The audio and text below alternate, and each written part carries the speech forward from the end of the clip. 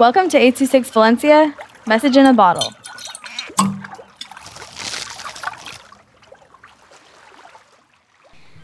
King Carl's Trip to Disneyland by Maya and Abby with 826 Valencia. When I entered Disneyland with Captain Blue, it looked sunny and boiling. I felt the drips of sweat. Take my phone out of my pocket and decided what ride me and Captain Blue were going to next. When we walk over there, I can hear all of the other people talking.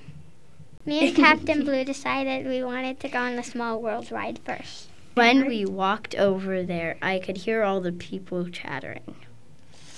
Wow, we realized the lines for the rides are all so long. Ugh, me and Captain Blue decided to go back to the hotel and come back later when the lines are shorter. I hope the lines get shorter. 3 hours later, at last, we were there. Look at all the lines, they're gone. We are going to go on the Small World ride. It was so pretty. Next, we are going to go on Big Thunder Mountain. That doesn't sound so good. It broke. The ride broke. When we were in the middle of it, 5 hours later, it backed up again. Next, we went out for dinner. It was so good, and the desserts looked so good. I had a crazy shake, and Captain Blue got a sundae.